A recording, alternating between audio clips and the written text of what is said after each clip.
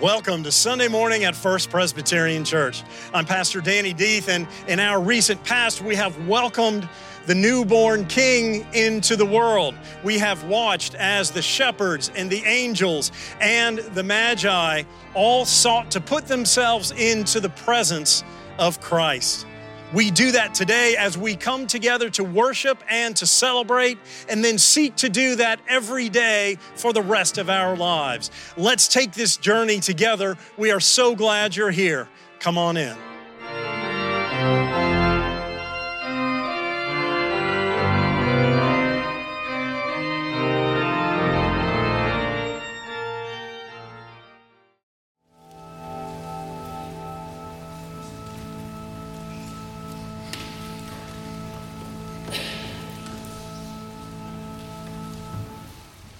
The first scripture reading comes from the book of Isaiah.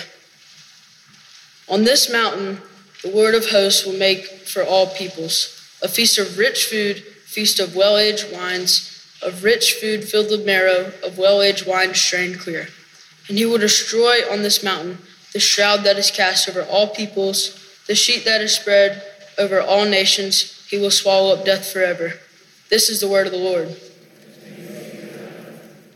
The second scripture reading comes from Matthew 9:9-13. As Jesus was walking along, he saw a man called Matthew sitting at the tax booth, and he said to him, "Follow me." And he got up and followed him. And as he sat at dinner in the house, many tax collectors and sinners came and were sitting with him and his disciples. When the Pharisees saw this, they said to his disciples, "Why does your teacher eat with tax collectors and sinners?" But when he heard this, he said, "Those who are well have no need of a physician, but those who are sick. Go and learn what this means. I desire mercy, not sacrifice, for I have come to call not the righteous, but the sinners." Welcome, everyone. My name is Tripp Richards. I'm currently a senior at Central High School in Phoenix City, Alabama. And at the end of this year, I plan to attend Bevill State Community College on a baseball scholarship. Welcome. Now, welcome seems like a kind of a weird greeting for people 20 minutes into a service. You've already shaken one another's hands, said your hellos, said your good mornings like you do every Sunday service. But why? Why do we do this? How important could it really be? Now, if you're anything like me, you've asked these questions since you've been here. And the easy answer is, well, it's the polite thing to do. That's why we do it. But I don't believe the answer is so simple. Now, before I dive into why the word welcome is so important, I'd like you all to look around for a second here. What do you see? What I see is a congregation so diverse. People of different backgrounds, ages, and races. Men, women, boys, and girls, all in this building on such a beautiful morning. All of these people here for one reason, to worship God. Despite their differences, every person here was greeted the exact same way, with a handshake, a fist bump, a good morning, or a hello. Now I'd like to ask you a question. Has there ever been a time in your life where you have greeted somebody into a group despite their differences, or where you have been greeted into a group despite their differences? I can vividly recall a time in this church where that happened to me. Now, I've never been to church before 8th grade, not at all. I knew nothing of the Bible. I knew I believed in God, never really knew why. But then one year, my 8th grade year, on October, my grandmother, Miss Kitty Bell, she had came home from church one Sunday, and she had said to my mother, I think Tripp should start getting involved with the youth group. I think it'd be good for him. And I was completely against this idea. I did not want to go meet new people. I was shy. I was nervous. I was not the type to go out at the time and go talk to new people that I'd never met before. I was even afraid to wave at people on the streets. I was not that type of kid at the time. But my mom did what all moms do, and she pushed me outside my comfort zone. She encouraged me to go and make new friends and go to youth group. She had said to me, you can try it this one time. If you like it, you can keep going. If you don't have to go anymore. So I complied, like all good sons do, and I decided to go. I put on my Sunday's best, as you would when you hear the words church, not knowing that a youth group is more casual than a Sunday service. I got in the car, we drove all the way here. I got out, we walked upstairs to the lodge, and she let me go. I walked in, and the first person to greet me was a young 6th grader. Now, being in 8th grade, last thing I was expected was a younger person to come up and greet me. I expected the older seniors or the high schoolers to come talk to me. But no, it was a sixth grader wearing shorts, a sweatshirt, and a backwards hat, which is far from what I was wearing. That sixth grader's name was Walker Bridges, and he came and he shook my hand, sat right next to me and said, "Hello, I'm Walker. You don't have to wear that." And I was like, and that was something so simple that Walker did that made all the difference. It sparked a relationship and a friendship that has lasted through these years. Most importantly, it gave me a reason to come back. It gave me the urge to make new friendships. I can even recall a time where our church family welcomed Aaron so openly. Here we are, a bunch of people in Columbus, Georgia, and Phoenix City, Alabama, welcoming a northerner to come take care of our youth at our church.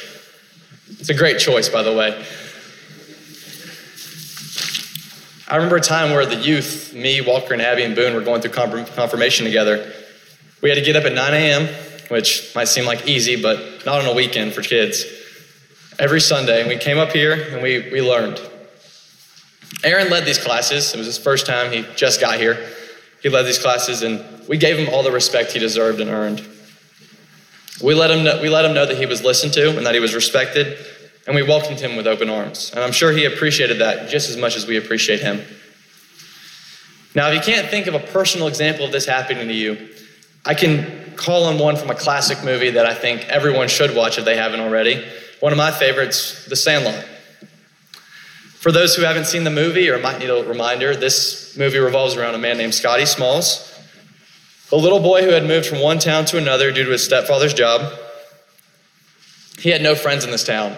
See, Scotty was different from the other boys. He didn't want to play baseball or go look at cars and go to the store and stuff like that. He liked sitting in his room. He liked reading. He liked learning.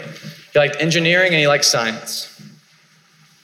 Well, one day, Scotty's mother did what all moms do and pushed him outside of his comfort zone. She urged him to go out and meet the local boys, go have fun, go play baseball. So he did what good sons do and complied, and he had went to the field where they were playing baseball.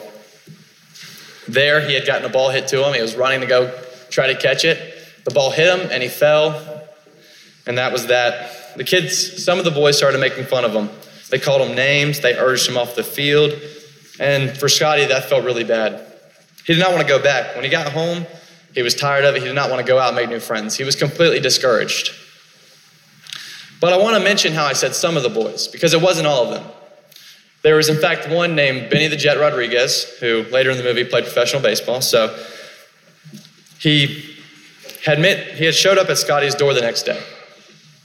He knocked on the door. Scotty answers, and he goes, "Would you like to come play some ball?" Scotty's a little hesitant. He doesn't really know because he thinks they're going to come make fun of him, right? They thought they were going to make fun of him, call him names again like they did before. But Benny kept telling him to come. He kept enforcing the fact that he wanted him there. It kept encouraging him to go out and try to make new friends. So Benny welcomes him to the group. They get there, and immediately what Scotty feared happened. They made fun of him. They called him names. But luckily, Benny was there to step in.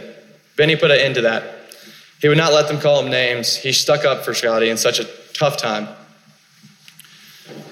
Benny did more here than he thought he would do in the movie. This created a bridge between two groups of people that wasn't expected. It bridged Scotty to the rest of his friends, which allowed them to have great experiences and fun for the rest of the movie and the rest of the summer.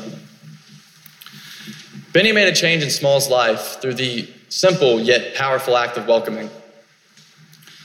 Now we can vividly see an example of Jesus doing just this thing in the Gospel of Matthew.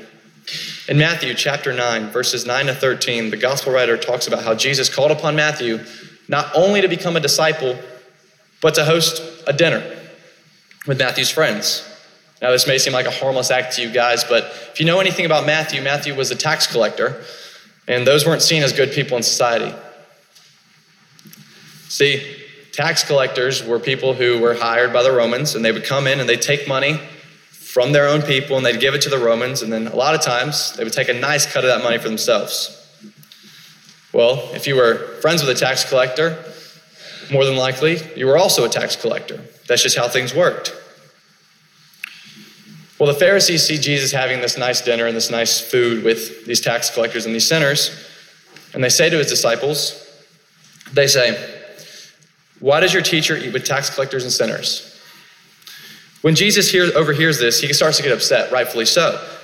He says, "It is not healthy who need a doctor, but the sick. But go and learn what this means. I desire mercy, not sacrifice. For I have not come to call the righteous, but sinners." Now, this is Jesus standing up to Matthew, to a group of people who are seen by society as perfect, godly, holy. That's who the Pharisees are. This is Jesus being like Benny the Jet Rodriguez and sticking up for Matthew and his friends. Jesus is able to overlook the differences in reputation and appearance between Matthew's and the tax collectors and himself. He understands the ridicule that comes with this decision he's making to have this dinner. But more importantly, he's able to understand the fact that Matthew and his friends deserve God's love just like all of us in this room, just like the Pharisees and just like the disciples. Now, in the book of Isaiah, the prophet Isaiah writes, "On this mountain, he will destroy the shroud that enfolds all peoples, the sheet that covers all nations." Let's break down what this means in our own words. Now, when I think about the shroud that enfolds all peoples, or the sheet that covers all nations, I believe that sheet is hatred or bigotry. I believe it's hating or bullying others just for their unique differences. And at this feast, with all peoples, and let me emphasize that one more, not just us, all peoples, is where God and Jesus conquer that hatred. And today we have a chance to have a similar feast. At a smaller scale, as you can see in front of me is the communion table. Today we will take part in communion. Communion is special because it provides an opportunity to have that feast, to have that table, to bring people of all different backgrounds, races, cultures, people that are all different, and unite them through the breaking of bread and the remembrance that God loves each and every person so equally. Well, what are we supposed to do other than communion, you may ask? Do we just sit around and wait for that day to come where this feast is held? I do not believe so.